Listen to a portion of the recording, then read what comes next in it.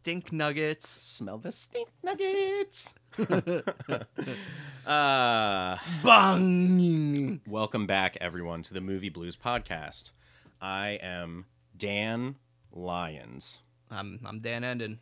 And we are here in the fantastic Movie Blues Podcast studio once again to bring you quality content, exploring some movies, especially today, that no one has seen. Yeah, the new and improved Movie Blues Podcast studio. Sit back and enjoy us describing something that you will never watch. I didn't mean it. I didn't mean it.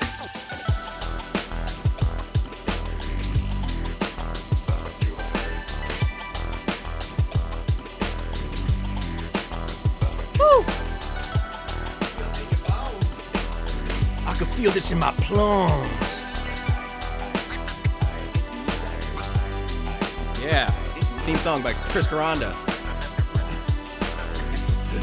That's a Tetracube for short. I paid for this too, so it wasn't cheap. Yeah, boy. I'm super feeling this new mic setup because I can set it up so that I don't have to see you at all. So I feel like the amount of times that I'm going to spit my water out is going to diminish dramatically. We'll see about that, because today we're going to be using our brand new Movie Blues soundboard. No more post-processing effects and twisting the truth with sound effects to make my points. I'll do it live, goddammit, and in person, right in front of you. So welcome to the new and improved Movie Blues Podcast, baby! Yeah, see, I was about to do that with my mouth, and now I don't have to. That's what she said. All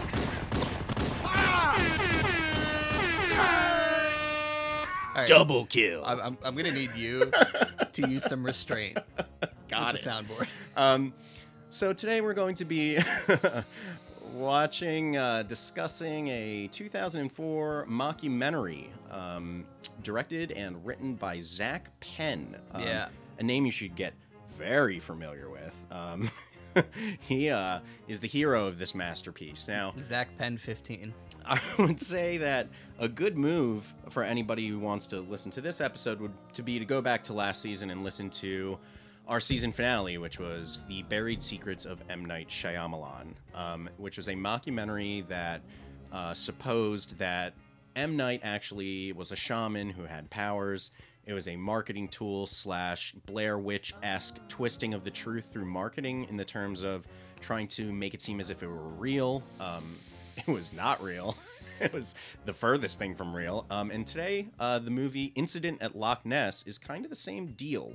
Yeah, it is bewildering to me that you managed to find another movie that is exactly the same degree of just ego failure. This is, as Dan just mentioned, an ego fail. In the Movie Blues Podcast, we thrive like vampires of the night off of people really putting themselves out there and completely failing at their job. That's putting the blues in movie booze, baby! And really, it's a matter of us liking to watch some of the best artists of all time take a spill and fucking destroy themselves. In the case of this and Buried Secrets of M. Night Shyamalan, these are things that I don't think a lot of people have seen. Yeah. Very rare for both. Now, when I worked at Blockbuster in the ye or days of 2004, which is right around when this movie came out, I saw this movie on the shelves and was like really into it. Really? This was a hot ticket item, huh? For me, it was, because as I think I've mentioned on this podcast before, there's like a critical lack of like sea monster content in general. I had no idea who Werner Herzog was. Not a Grizzly Man fan, I think. I am, but I hadn't seen it until later on, and so I never really got around to it. I always saw the cover and was like, I should check this out. I read the reviews; they were very mixed.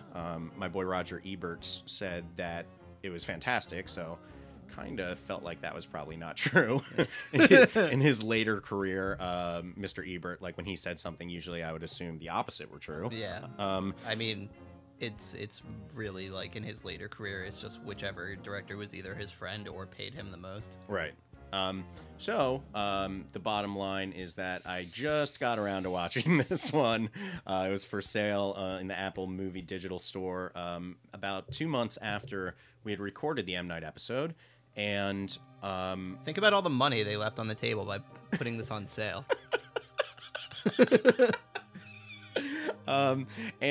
So I watched it, and I didn't take any notes. And the entire time that I watched it, and this was at this point like maybe 4 or 5 months ago, the whole time I was like, I should be taking notes. I should be taking notes. I should be taking notes. Here we are, having now watched it again. Before we talk about this, though, I just want to let our user base into a little bit of the behind the curtain. I mean, should we let them know how they too can watch it? Like, how did you watch it this time? I like I said, I bought it on sale from the Apple Digital Store. Okay, I don't know how that works. So you own the. You would have to rent it. It wasn't even on my torrent site. No, I rented it. I paid $3.99 to Jeffrey Bezos. Right. And money spent.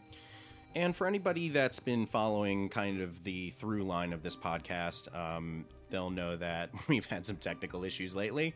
We lost an entire episode that was Armageddon, and we also lost the entire episode of The Buried Secrets of M. Night Shyamalan, which we then re-recorded in a less appealing format to try to get all of our notes and make it worth it because it was the season finale. It wasn't.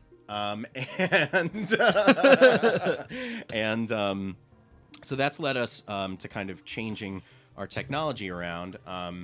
And when it comes to like this movie, I had absolutely no notes. I mean, thankfully, this movie we don't have to deal with a shaman who handles everything through interfering with electronics. Oh yeah, so 100%. We're not at risk for this one to be lost either way.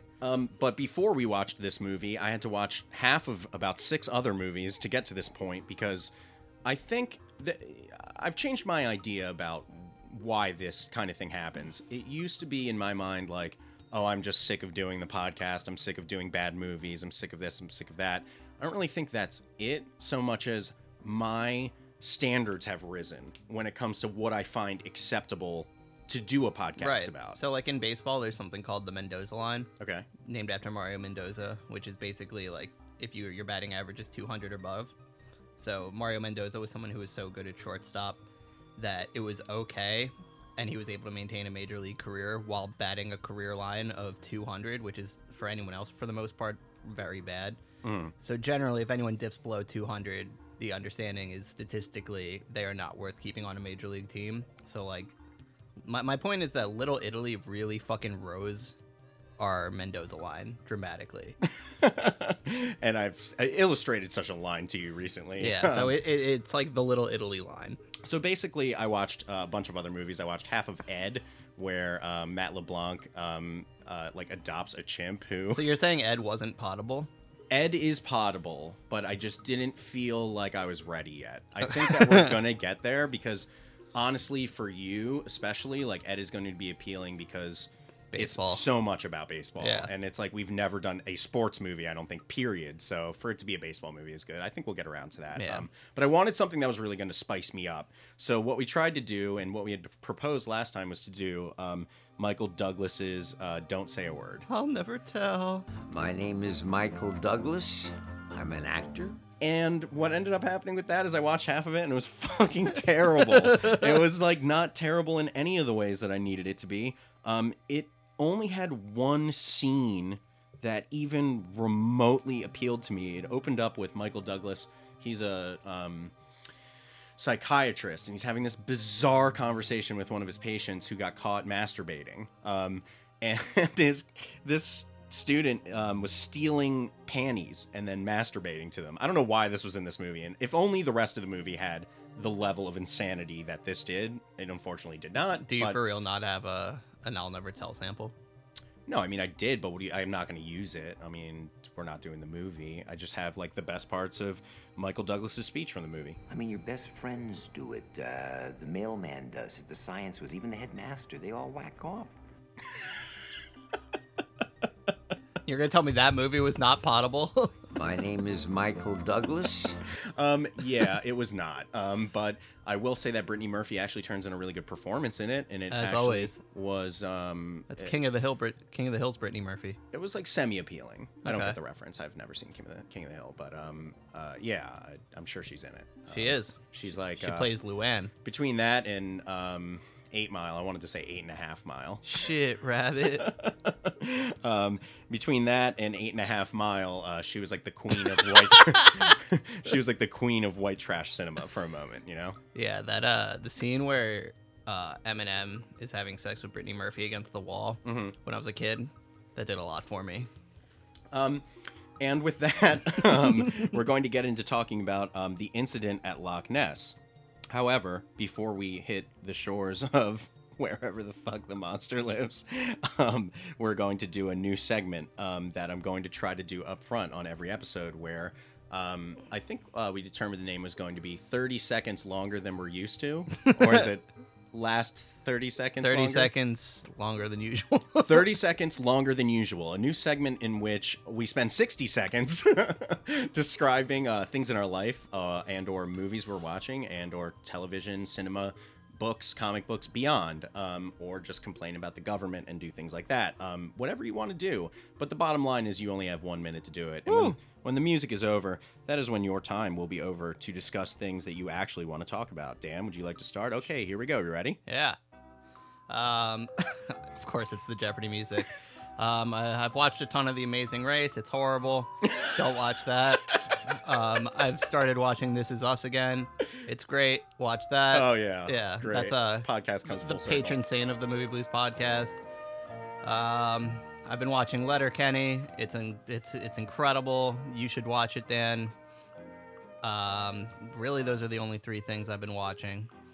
I've been watching movies for the podcast. They're all terrible. And Eve 6 is coming out with a new album. Shout out. Look, I didn't even need the whole 60 seconds like usual.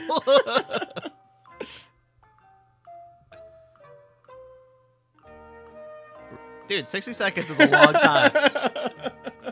Dan has abandoned his 60 seconds. I cede my remaining seconds to the other senator. Dan, good job.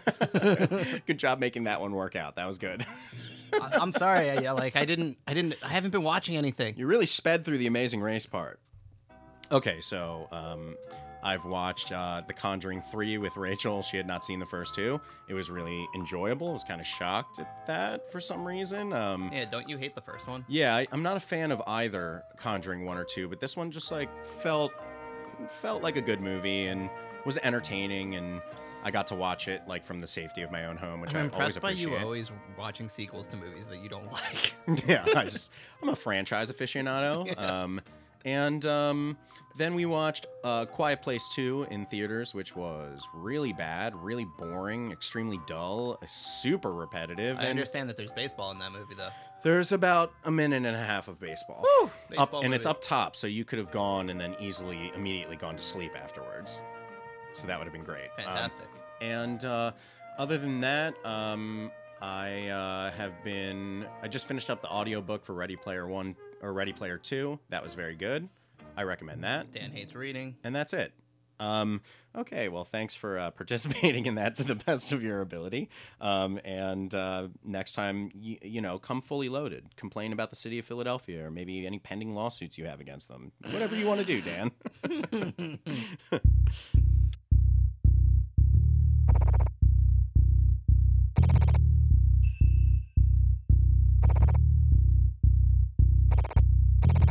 Don't eat the yucca, it's still poisonous.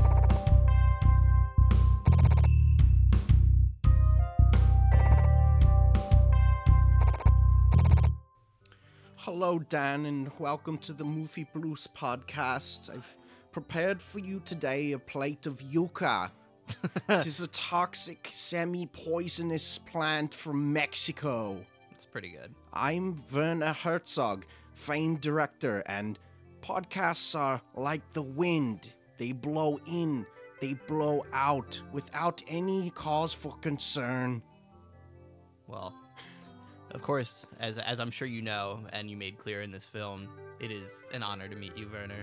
Don't And eat the yucca, it's still poisonous. In respect to you, despite it being nearly noon on Saturday, we chose to not consume our sponsor product, Seagram's Escapes, this week. Instead, to honor your presence, I'm consuming the official Movie Blues smoothie. And I thought that would be more in line with your taste, since Thank you, had Dan. such an aversion to alcoholic beverages in this film. I really appreciate you keeping my feelings in check.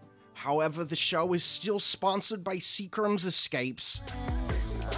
Seagram's Escapes. Sip happiness. Thank you, announcer girl. You've done a very good job at making Seagram seem like a drink that touches the soul. Dan, what do you think?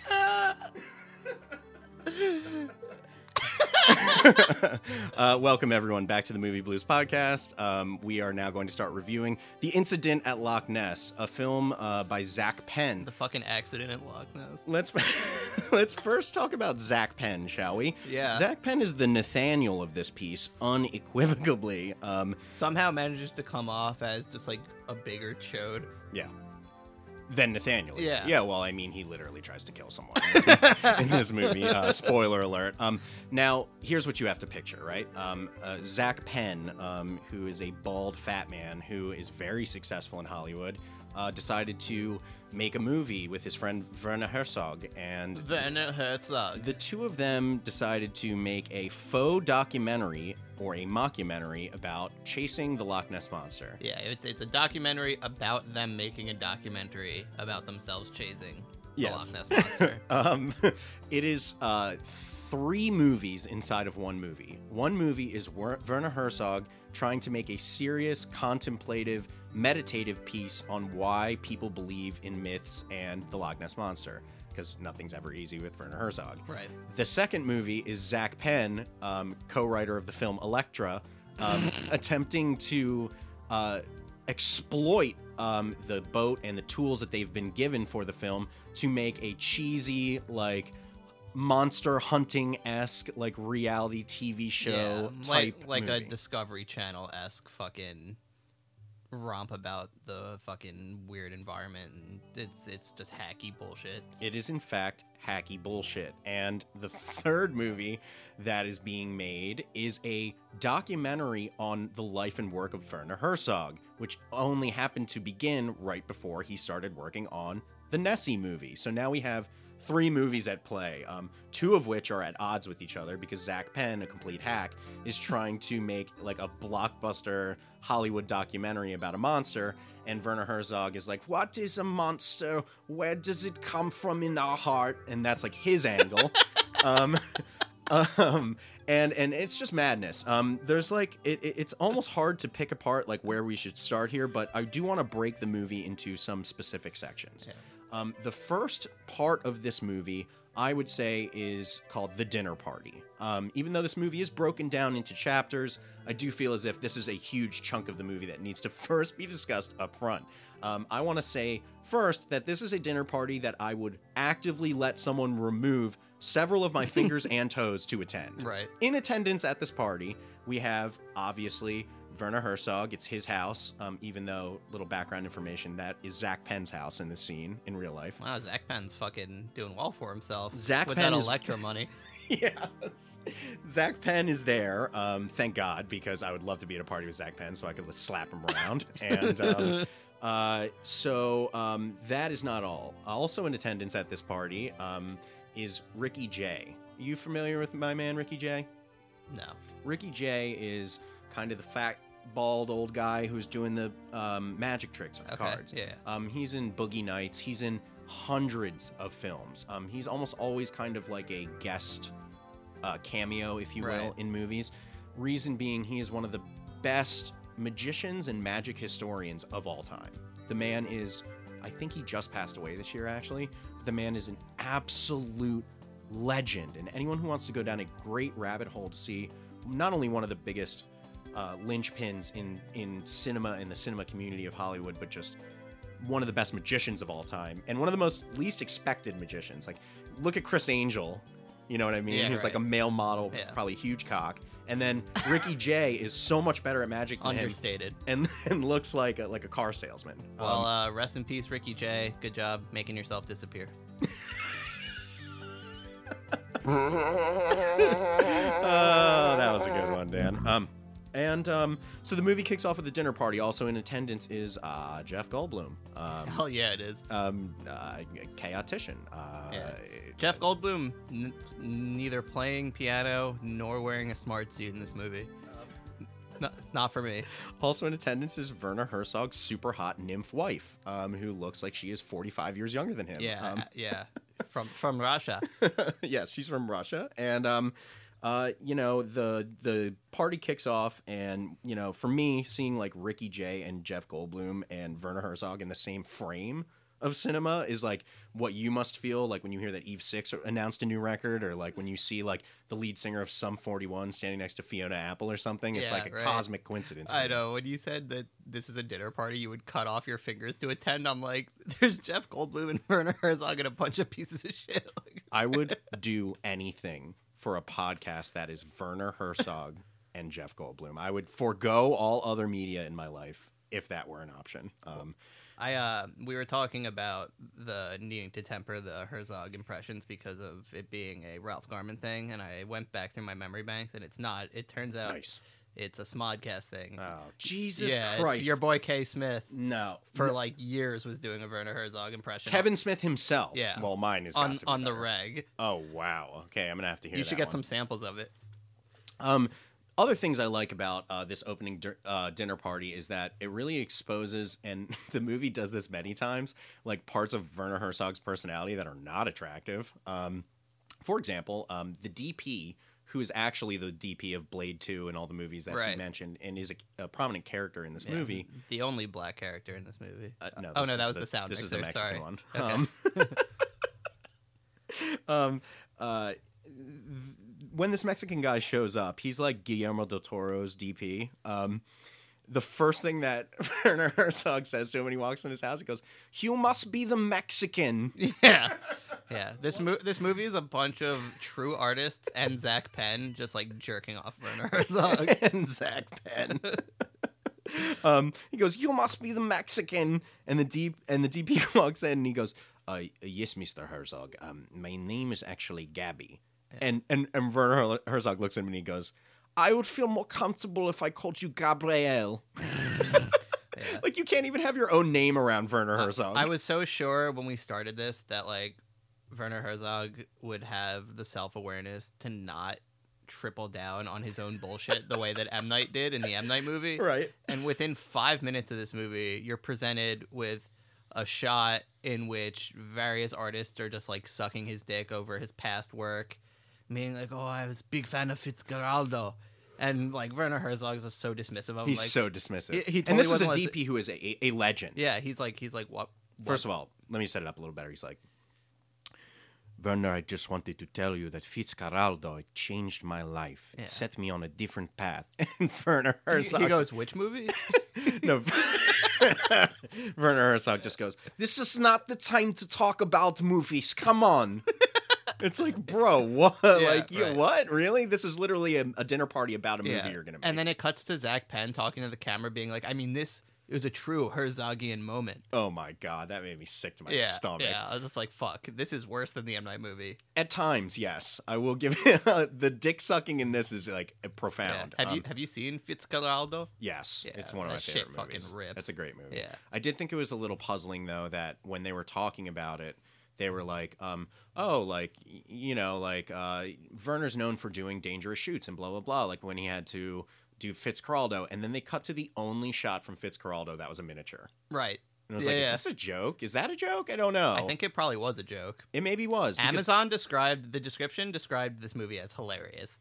I found this movie to be extremely self-aware, whereas the M. Night movie was not Yeah. at all. At all. Like, now this movie wasn't self-aware, but comparatively, Yeah, totally. it had so much more prescience about how ridiculous the thing that they were Yeah. doing was. And there was the only time I laughed out loud was there was an absolutely fire Fitzcarraldo joke, like in the third act. Which one was that?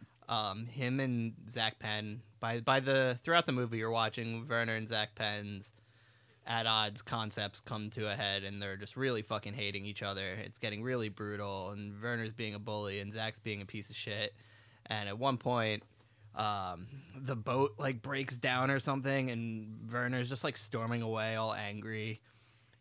And Zach Penn's like, he's like, it's not that big. Like he mutters under his breath, like, not that big a deal. It's not like we have to drag the boat over a fucking hill or something. And he's like, what did you say? He's like, nothing. Zach, what did you say? Yeah. And another thing I want to mention about the dinner party is the yucca thing. So I've been talking about this with Dan for a while. So when the guests walk in, well, before the guests even walk in, we're watching Werner prep a vegetable that looks like an elephant's cock, and it's disgusting looking. It's a yucca, and he is like, the way that he is talking about the yucca is in such a way that you think he's done this 1,000 times. He's like, this is when we prepare yucca. It's a very delicate situation. You have to cut in a certain way so it doesn't become toxic. And he goes through this whole thing, right? So then the Mexican DP shows up, and Werner's trying to figure out if the yucca has become toxic or not. So he turns to the DP, right? He walks in. Everyone's at this long dinner table. Everyone's being very civil.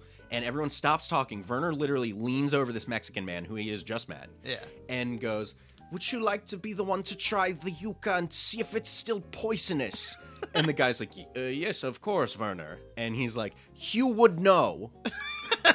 What? Like, I know. Because you're Mexican, yes, you would know. And he does. Yeah, of course he does. To be fair. Yeah. But it felt wrong. It is I'm wrong. going to say, it is wrong. Yeah, it's undoubtedly wrong. Then my brain started, Dan, and I was like, oh, God, wait.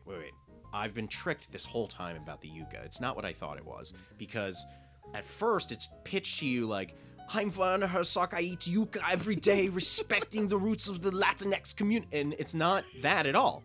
What it really is that he was anticipating a Mexican to be in his house. Right. So he went out and sought the cultural dish. Right. And then he proceeds to present it, cook it wrong, and like put it all on the Mexican guy. Yeah. And his little speech when he comes out, he's just like, it's not my best work. It's like, dude, you've clearly never prepared yucca once in your life. This in your life. He's like, but it should still be tasty. You would know.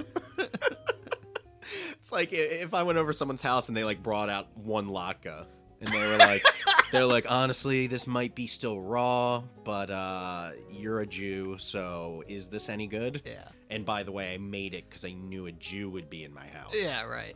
It just didn't feel good. And then honestly, in one of the he's like serving corn. He's like, would you like to try out my maize?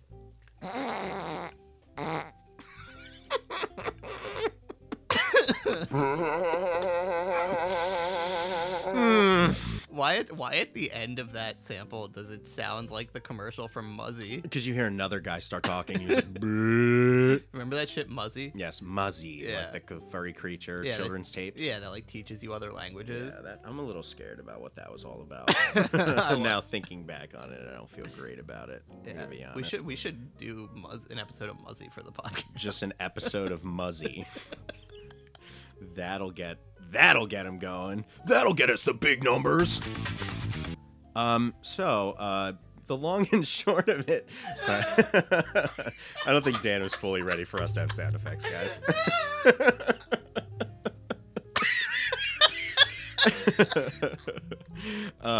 Dan, I need you to really get a hold of yourself. This is an important time, okay? Fuck you. Turkey time. Gobble, Dan. Fuck you. Anyway, so the dinner party, they set up kind of the idea that Werner's going to be mounting this expedition, quote unquote, to Loch Ness to go looking for the monster. Again, his interests are more in it being a myth. Zach Penn is already figuring out any way he can to make his like blockbuster like garbage movie on the side. Yeah. And in a stunning moment where like this is like an example of why this is so much better than the M. Night movie.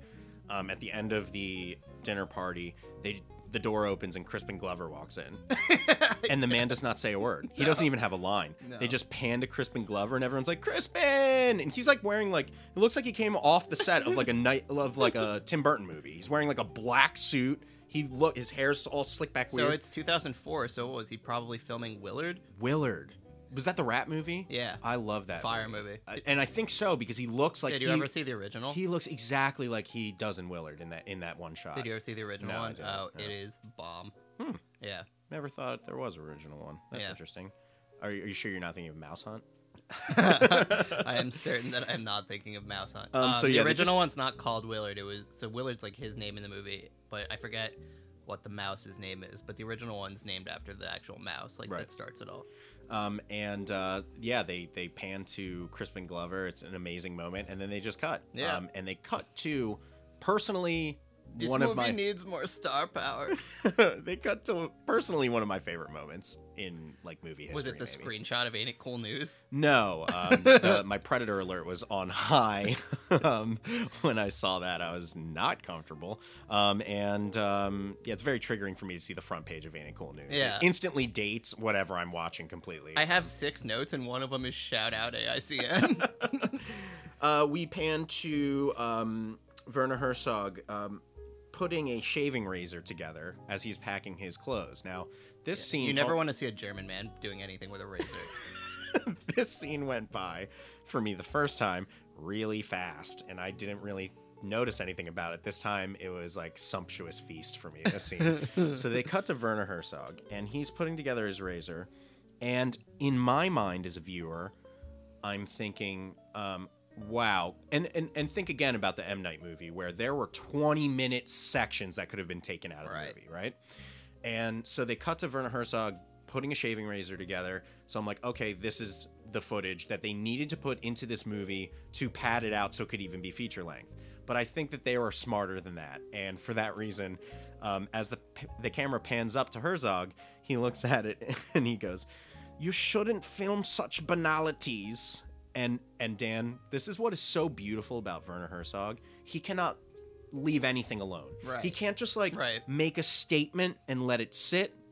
It has to be connected to his artistic brain, his ego. So he looks at the razor, he goes, and he looks at the camera and he's like, "You shouldn't film such banalities." And then he takes a beat and he looks right down the barrel of the camera and he goes, "But what is filmmaking but a series of banalities?" Yeah. And A, he's right, and B, genius meta introspection on being in a reality movie. Yeah, my eyes were in the back of my fucking head at that moment. And then cut to him I was like, you in a motherfucker, store. to have the awareness and the insight like this, and then still go through with making this movie. Like, fucking fuck you. And then we cut to him in a store buying a razor. Yeah, right. He's like, "This one will work better." Yeah. What's Zach Penn up to these days? Let me tell you a little bit about Zach Penn, at least his career, because this man, I would say, is an absolute legend. Okay. Another thing separating this from Nathaniel, and the tragedy of M. Night Shyamalan, The Wise. Zach Penn wrote the story for the film The Last Action Hero. He co-wrote the film PCU. Oh, yo, Jeremy Piven, let's go. He script doctored and had revisions on Men in Black. Okay. He co-wrote Ants Oh my god. with Woody Allen. All right, well, that's sus. He co-wrote, and now here's another thing about this guy's career. He's like an MBCEU all-star in the terms that, in the sense that he has made terrible movies. Not only terrible, but movies that have literally changed culture in how bad they were. Okay. He co-wrote Inspector Gadget with Matthew Broderick, which was not a good moment in history. He's like an early 2000s icon. This guy. Yeah. He co-wrote Elektra, as I mentioned before. He co-wrote X-Men 3, The Last Stand, which was a cultural moment in that it ruined the X-Men franchise almost completely and is considered the worst of the entire series. I mean, until some of the later ones, but yeah, they're all stupid. he co-wrote The Incredible Hulk with Edward one? Norton. Is that the Ang Lee one? No, with Edward Norton, Okay. and which is a very famous. So that's just Hulk, right? no. No. Ang Lee is Hulk. Okay. Edward Norton is Incredible Hulk, Right. and Incredible That one Hulk. better. It was great. Yeah. I thought it was great. Yeah. It was it was the second Marvel movie in the MCEU. What was interesting about that is that was a very famous Hollywood story at the time, that some dude had written the script for The Incredible Hulk, Zach Penn, and then got into a situation where Edward Norton flipped shit on him. As is tradition. Yeah, and said, I need to rewrite this entire movie using what you've got. Yeah, I've heard this. And that was a huge moment. And so, like, while this movie is fake and shows a moment in which Zach Penn ends up trying to actually murder Werner Herzog, it also is reflective of the fact that this dude, whether it's Woody Allen, whether it's ruining X-Men, that he has been in situations where he's always the bridesmaid. Yes, that, but also like he's like the linchpin to fucking shit up almost too. Recently, he co-wrote with Ernest Cline, the original author, the script for Ready Player One, the Steven Spielberg film that both you and I enjoyed greatly. Really? Yes, that was co-written. It was just Ernie Cline and Zach Penn. Wow. And finally, more I recent loved than that that, movie. his next movie coming out, he co-wrote Free Guy with Ryan Reynolds. Why can't this motherfucker write a movie by himself? He did. It's called The Incident at Loch Ness. And that was that, Which was baby. his fucking love letter to Werner Herzog, in which he tries to kill him. Like, this dude has fucking deep-seated issues with Werner Herzog. And so, with that, the journey begins. They mount an expedition. It's kind of like a traumatic brain injury version of The Life Aquatic, if you want to picture where the movie heads to at this point. Yeah. Jumpsuits are introduced. Much fewer laughs. From this point, it becomes a back and forth between Werner and Zach Penn, who are butting heads the entire time over creatively what should be going on. Yeah. Zach Penn fucking yells, "You're not yes-handing me." Yeah, I thought you would enjoy that. And Werner's just like, "What did you just say to me?" Let's just get it straight. I don't understand your American idioms. In no world is Zach Penn portrayed as anything less than the biggest beta of all Yeah. time in this movie. He is just... I've never seen, and keep Nathaniel in mind, keep anyone in mind, I've never seen a real-life person go as far as this man went in his own movie to completely tarnish his own. Yeah, the fact that he picture. wrote this is bewildering. It's like, this dude for sure pays hookers to, like, step on his balls with high heels.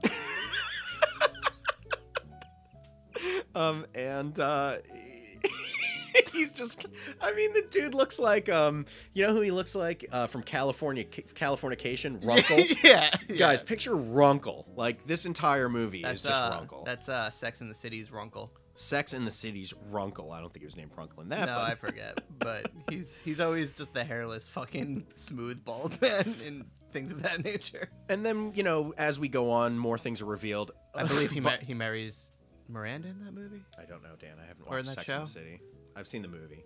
Oh, the first one's Never good. seen the show. The show's great. Yeah, you think the show is great, huh? Is that one of your favorite shows? I mean, I haven't watched it since high school, but I enjoyed it quite a bit then. And I got news for you. That means you're gay. Anyway, thank you, Ice-T. And, you know, I kind of checked out for this middle hour a little bit. Like, as they're looking for the monster and recording things, we meet the people in Scotland. Like, it's all kind of routine, semi-found footage feeling set up to a horror movie. It starts with, they're like, all right, Werner, let's get a shot of you introducing what we're doing here. And Werner does his typical shit. He's in the camera. He's like, "What is a monster if not what we all are within ourselves?" And like, and then this other guy just jumps in. He's like, "Fuck yeah, we're gonna fucking kill Nessie, bitch!" And Werner's like, "I would really appreciate it if you don't come into my shot." What you're talking about is the zoologist, a man who's completely unprepared for anything mentally or physically in this trip. The funniest thing is they introduce the zoologist again, like. As the movie goes on, you see so many parts of Werner Herzog's personality that are just disgusting. They introduce this guy who's obviously a complete idiot. Yeah. And he's like talking about how, no, here's how it goes. Werner has the camera on him, and Werner goes, "Will you please try to describe to me what the monster looks like?" And he's like, It's like a giant reptile, and it's like bigger than a gator. And he doesn't even get through the sentence. Werner starts laughing at him. He's like, ha ha ha, cut, no, yes, cut, please, cut. And they cut the camera, and he's like, yes, let's move on. And they just leave this guy standing there. First of all, they set the shot up. Werner asked him to do it. Right. He said, describe to me the fucking animal. Yeah. The guy didn't even get through the first sentence. Werner's just like, ha ha ha, lesser intelligence amuses me.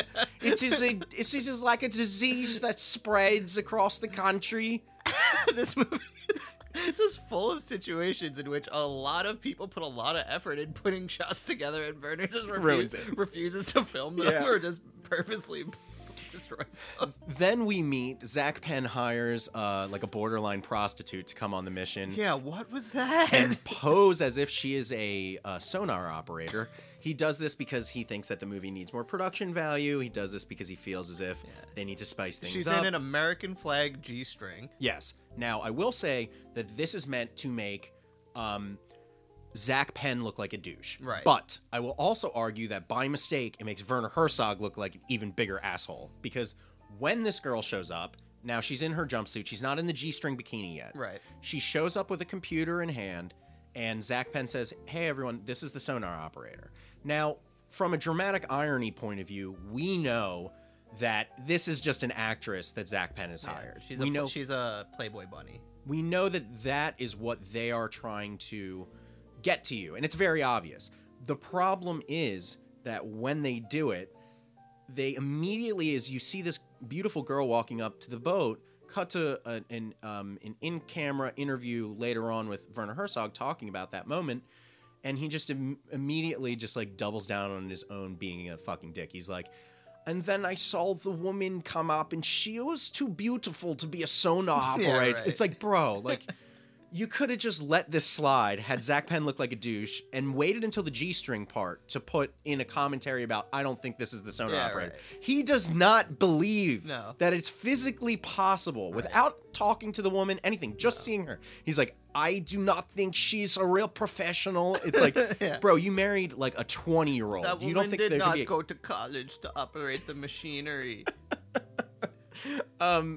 that was offensive. Like there's just so That many woman moments. has the body of a high school dropout. Beautiful women are like the enigma that is time.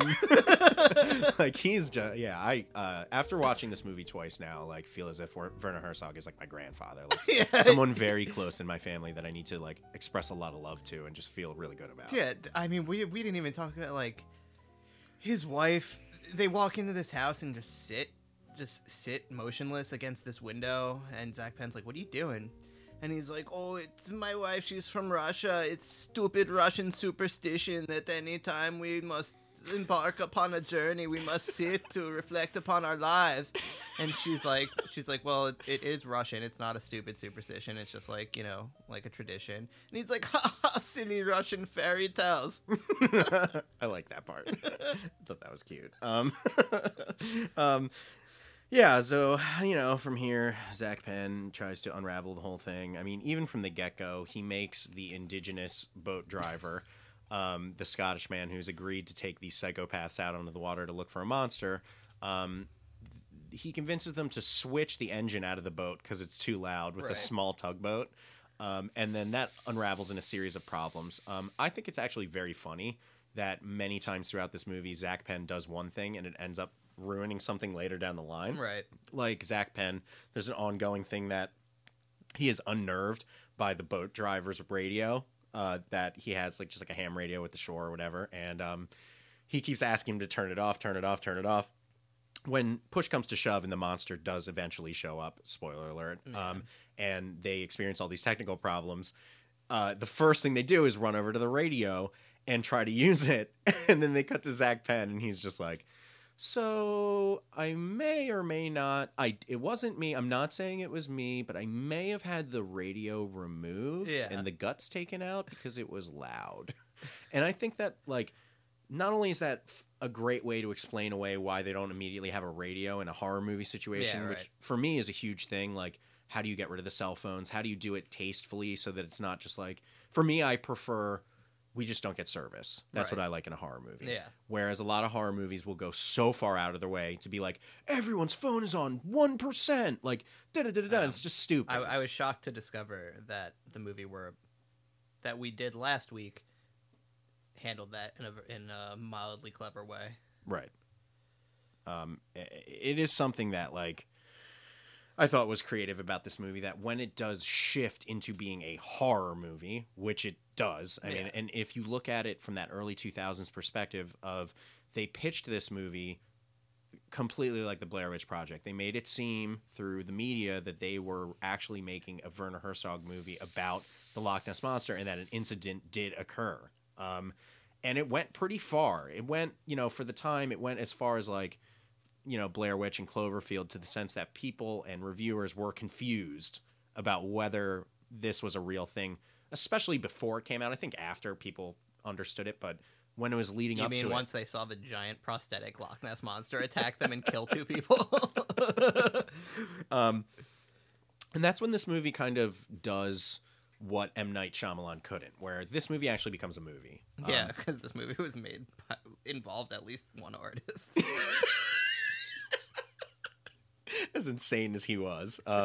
Then just imagine just like a great found footage movie from the early 2000s where we're seeing the monster, there's attacks happening. I should put on the record that I'm extremely hesitant to use the word great to describe anything in this movie. Fair enough. We'll get to that in the rating section. And, people die. It becomes pretty serious. Finally, no one who deserved to. Yeah, no one who deserved to. Zach Penn deserved to be flayed alive. He ends up pulling a flare gun out on Werner Herzog and putting it directly in his It face, is unbelievable. screaming at him to shoot a shot of a giant prosthetic fake Nessie that they have take trailing the time behind the and boat. money to build a little fucking toy Loch Ness Monster to try to get a shot that looks like that classic photo of Nessie. And then the monster shows And up. Werner's like, I will not shoot your stupid toys. Yeah. It's like, this is childish. She's like, I am an artist filming a movie within a movie. We have no time for toys. At one point, they cut to an in-the-moment interview with Werner Herzog, and he says, "If I was to survive this, I will find Zach Penn, hunt him down, and strangle him with my 2 hands." And I really appreciated Yeah, that. like your forefathers did to many. And like I said out loud while watching this movie. Is Zach Penn Jewish? Because if so, Yes, that, without a doubt. that line is... And I'm not going to look it up. His last name doesn't sound Jewish. I will put all of the money, all the items I have in my house down on him being Yeah, Jewish. he definitely has BJE. Big Jew energy? Yeah. Oh, I get it. I just want to say that you can do your best. We're heading towards ratings here to trash this movie, but I will tell you that this is a movie in which Werner Herzog is pointing a flare gun at the actual Loch Ness Monster.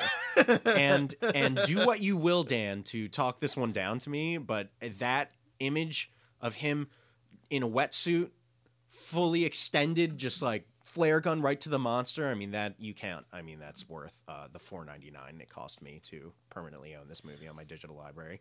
I enjoyed the way Zach Penn handled the deaths of his compatriots. By being an absolute coward and filming like the Yeah. dead bodies floating. And Dude, these people are just like shaken to their fucking core, and the Playboy bunny, or sorry, Bun X, is just like it's just like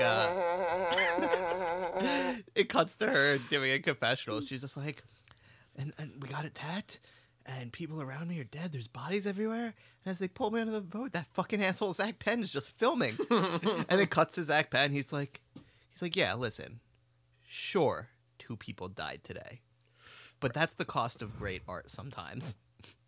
is that not the truth? I don't think that's the truth. I mean, I'm sure how many people died when making Elektra? Probably scores. So, the movie ends with a bloodbath. Several of the people drown, die, or are eaten by the Loch Ness Monster.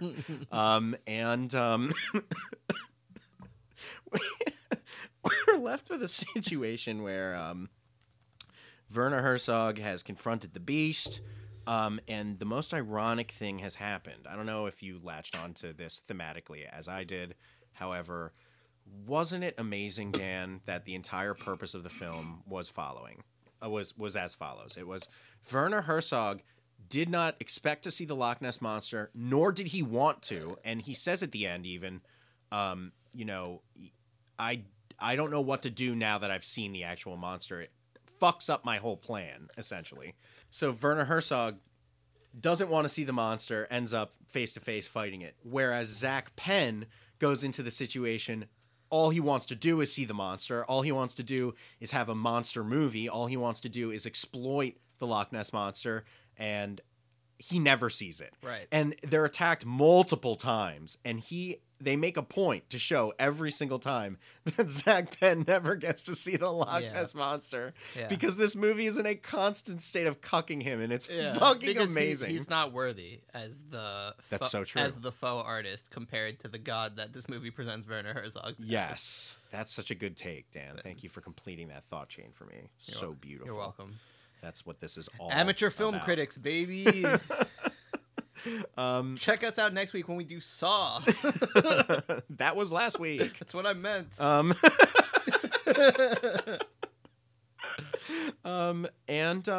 That brings us to the end. A journey was had. I would say this movie was a mix between The Buried Secrets of M. Night Shyamalan and The Last Dinosaur. If you were to take both of those movies and smash them together, it would be very similar, something very similar to this. We should have interviewed Joan about this movie. I know. I actually thought, like, time to reach out to Zach Penn, but then I looked up his IMDb, and he co-wrote The Avengers, so he's good. I don't... If Nathaniel isn't going to talk to us, I don't think this guy is either. Except, here's the thing. Nathaniel wouldn't talk to us because he knew for sure that we were trying to cuck him, because that movie's a piece of shit. Zach Penn seems like such a fucking goddamn narcissistic egomaniac that he'd be like, oh, I would love to talk about that masterwork that I created in 2004. It's like the only movie he wrote and directed. So... It's his bebe. It's his bebe. Maybe he would be more into it than that fucking... So hit up your uncle, see if he has Zach Penn's number. I'm sure he does, because they're probably part of the same global pedophile ring. Shout out Stuart Lyons.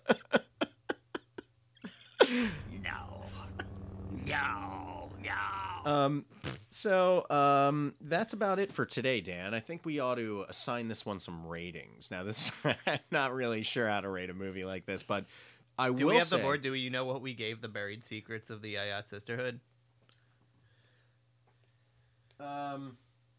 No. Cool. That being said, I believe I gave it a 0. Yeah. Yes. Or no, I gave it a 1 for Johnny Depp. The star power of that movie versus this one is so night and day. You know what I mean? For cameos, at least. I feel like it's about comparable. You think all those people equal one Johnny Depp? There was Johnny Depp and Adrian Brody. Oh, right. There's Adrian Brody. Over here, we got fucking Jeff Goldblum, Crispin Glover. Crispin Glover. Ricky Jay, famous magician. Yeah, no, I guess that somehow the other movie had more star power while looking like a fucking commercial. All right, well, God, what a piece of shit that was. I enjoyed this movie. Okay. I've enjoyed it both times. It's not, I would put it on par with, like, just an above average found footage movie from the period of time that it is from. And also, it's full of just absolute legends. It's almost as if, for me, in the lens that I had to enjoy it through, it's like, if you would have come to me and been like, you know, you enjoy found footage movies, Dan? And I would be like, yes. And then you would be like, would you like to see one that has the following people in it and is about and will end up with Werner Herzog shooting the Loch Ness Monster with a flare gun? Right. And I would say, absolutely. Yeah. And if that is the premise, then this fulfilled it. Yeah, this is your fucking wheelhouse for sure. I'm going to give this a 7 out of 10 on the Okay. Golden Guns rating scale. What about you, Dan? Let us know your thoughts. I found this movie exceptionally boring. Just so boring and self-indulgent and Yes. greatly diminished. I will agree that this movie was both of those things in spades. And So just greatly diminished my respect for Werner Herzog. By all means, one should watch this 1,000 times before they watch The Buried Secrets of M. Night Shyamalan for Yes. even 1 second. I really appreciated that this movie was exactly 34 minutes shorter than The Buried Secrets of M. Night Shyamalan, I told you that's one of the reasons why I picked it. while having 10 times more plot. Sure. There were no internet conspiracies about a Werner Herzog fan club. I appreciated that. I'm always happy to see Jeff Goldblum anywhere. Can we say, like, this was a more real Yeah, this presentation of the this people movie in the film. had and this The movie, only person who was out of character was Zach Penn. Like, Zach Penn, for sure, was playing a character. Yeah, And right. I read an interview with him about it where he very much played the character on purpose because of dealing with people in Hollywood who also treated him like that. Well, I mean, that's not really going to help you not get treated like that, bud. Yeah, I mean, Hollywood, if you're listening, abuse Zach Penn. Do to him what he has surely done to others. Make him feel pain. Dan, what would you give this movie out of 10? Like a 5. Okay. And like, had I not seen The Buried Secrets of M. Night Shyamalan, it would probably be lower. But this movie definitely did what that movie was trying to do successfully. It was just ultimately like, I don't know how they made a movie where Werner Herzog fights a monster so fucking boring. Well, look, like any found footage movie at the time, they only had money to do roughly 5 minutes probably total of effects, which is what every found footage movie at the time employed. And in that genre, it's all about just like obfuscation, building tension when you can, and making something believable. Right. And I would say that was achieved. I didn't feel any tension. I felt nothing. Fair enough. And then this clear as day, what happened to them is that the Loch Ness monster attacked their boat. This is a giant boat. The thing is in absolute tatters. And then it cuts to like the chief of this fucking Loch Ness police, and he's like, the last thing I want I can't do a Scottish accent. I'm not even gonna try it. But he's basically you were just going back into I can't not. He's just like yelling at the top of his lungs, like, the last thing I want is anyone to imply that this was the Loch Ness monster. It was clearly just a boating accident. It's like, dude, you just saw the thing. It would be like the fucking monster from Cloverfield stepped on a boat and being like, oh, it hit a bad wave. Sure. And Zach Penn's there like, well, I don't know if we really saw the Loch Ness monster, but it was like, what the fuck do you mean? He never saw it, dude. What the fuck? He never saw it. Yeah, but you were on a boat that got hit by a fucking dinosaur. Yeah, many times.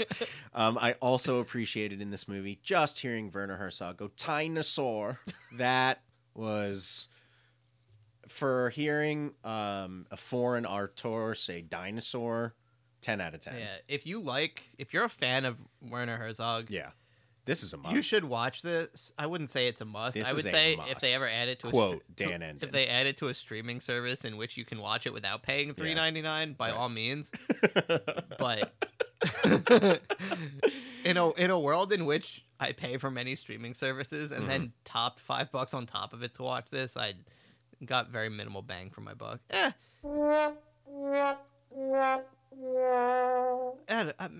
No, you know what? You got bang for your buck, bro. Are you kidding me? I wasn't He like shot a dinosaur. I wasn't palpably angry the way I was Okay. after. Well, that's why it's a 5. Yeah, because it's right. not a real movie, but like it is better than things that we've had to sit through that have nothing to pull on to. Like, again, like I think that this movie has a lot to share with the movie. Yeah, I'm Blues just like not universe. sure who this movie's for. Like the cross section For me. Yeah, right. It is for directly me. the demographic of person who would latch onto this movie is so fucking specific. And I don't know how they got funding for this. I think it was made by a bunch of rich Jews for another bunch of rich Jews made by a Nazi, and it was enjoyable. I felt compelled by this one, and I would suggest that if you can get a hold of this one, you should experience it. It is very funny and insane, and just an insane moment in film history. Yeah, so for all you Fitzcarraldo fans, Strap in. Yeah, check it out. Dan, would you like to add anything else to the discussion of Incident at Loch Ness 2004, directed by Zach Penn, written by Zach Penn? I feel like we should do more movies that people have seen / will watch. You think so? I'm having like an existential crisis. Like, who are we doing this for? Like, look at the quality of that sound mixer. Who is this for, Dan? Again, me. Like, Dan went through a cycle Yeah. of Well, who would watching Who would movies. Don't Say a Word in Ed before? Dude, everyone saw Don't Say a Word when it came out. I don't know if that's true. I think everyone's just seen the trailer. Everyone for Don't Say a saw Word. Ed as a kid, besides you. I did not. I didn't even know that existed. Well, everyone who played And Little let me League tell you, saw Dan, Ed as a kid. Having seen half of it, it is fucking terrifying. Sounds That monkey is gonna be in my nightmares, Dude, without a doubt. Think about the quality of person in the rental zone. Yeah. They see a poster or a screenshot Yeah, for yeah. a new Movie Blues episode. And continue. It's this. Yes. Surely they scroll past. I would not. If what they see. No, Andre might listen to this episode. Maybe it's probably his favorite Werner Herzog film. Yeah, seriously.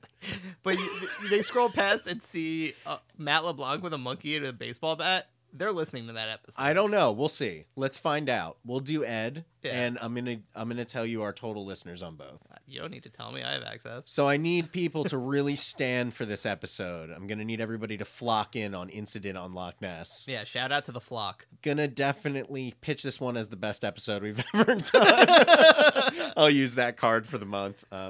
Okay. I think I'm pretty good on this one. Think so? Yeah, I'm. This movie has already left my memory banks. Once again, I'm Dan Lyons. Dun-dun-dun. And anything else you want to add to the end of this one, Dan? I No, see. I don't have a baby sample. Really? No, I don't, because you are the one who creates them. It'd be like, the samples are not meant to replace you. They're meant to enhance the moment. But you could have taken a sample of me saying baby and added a bunch of reverb and shit and done it. Baby. Like, baby. Cut.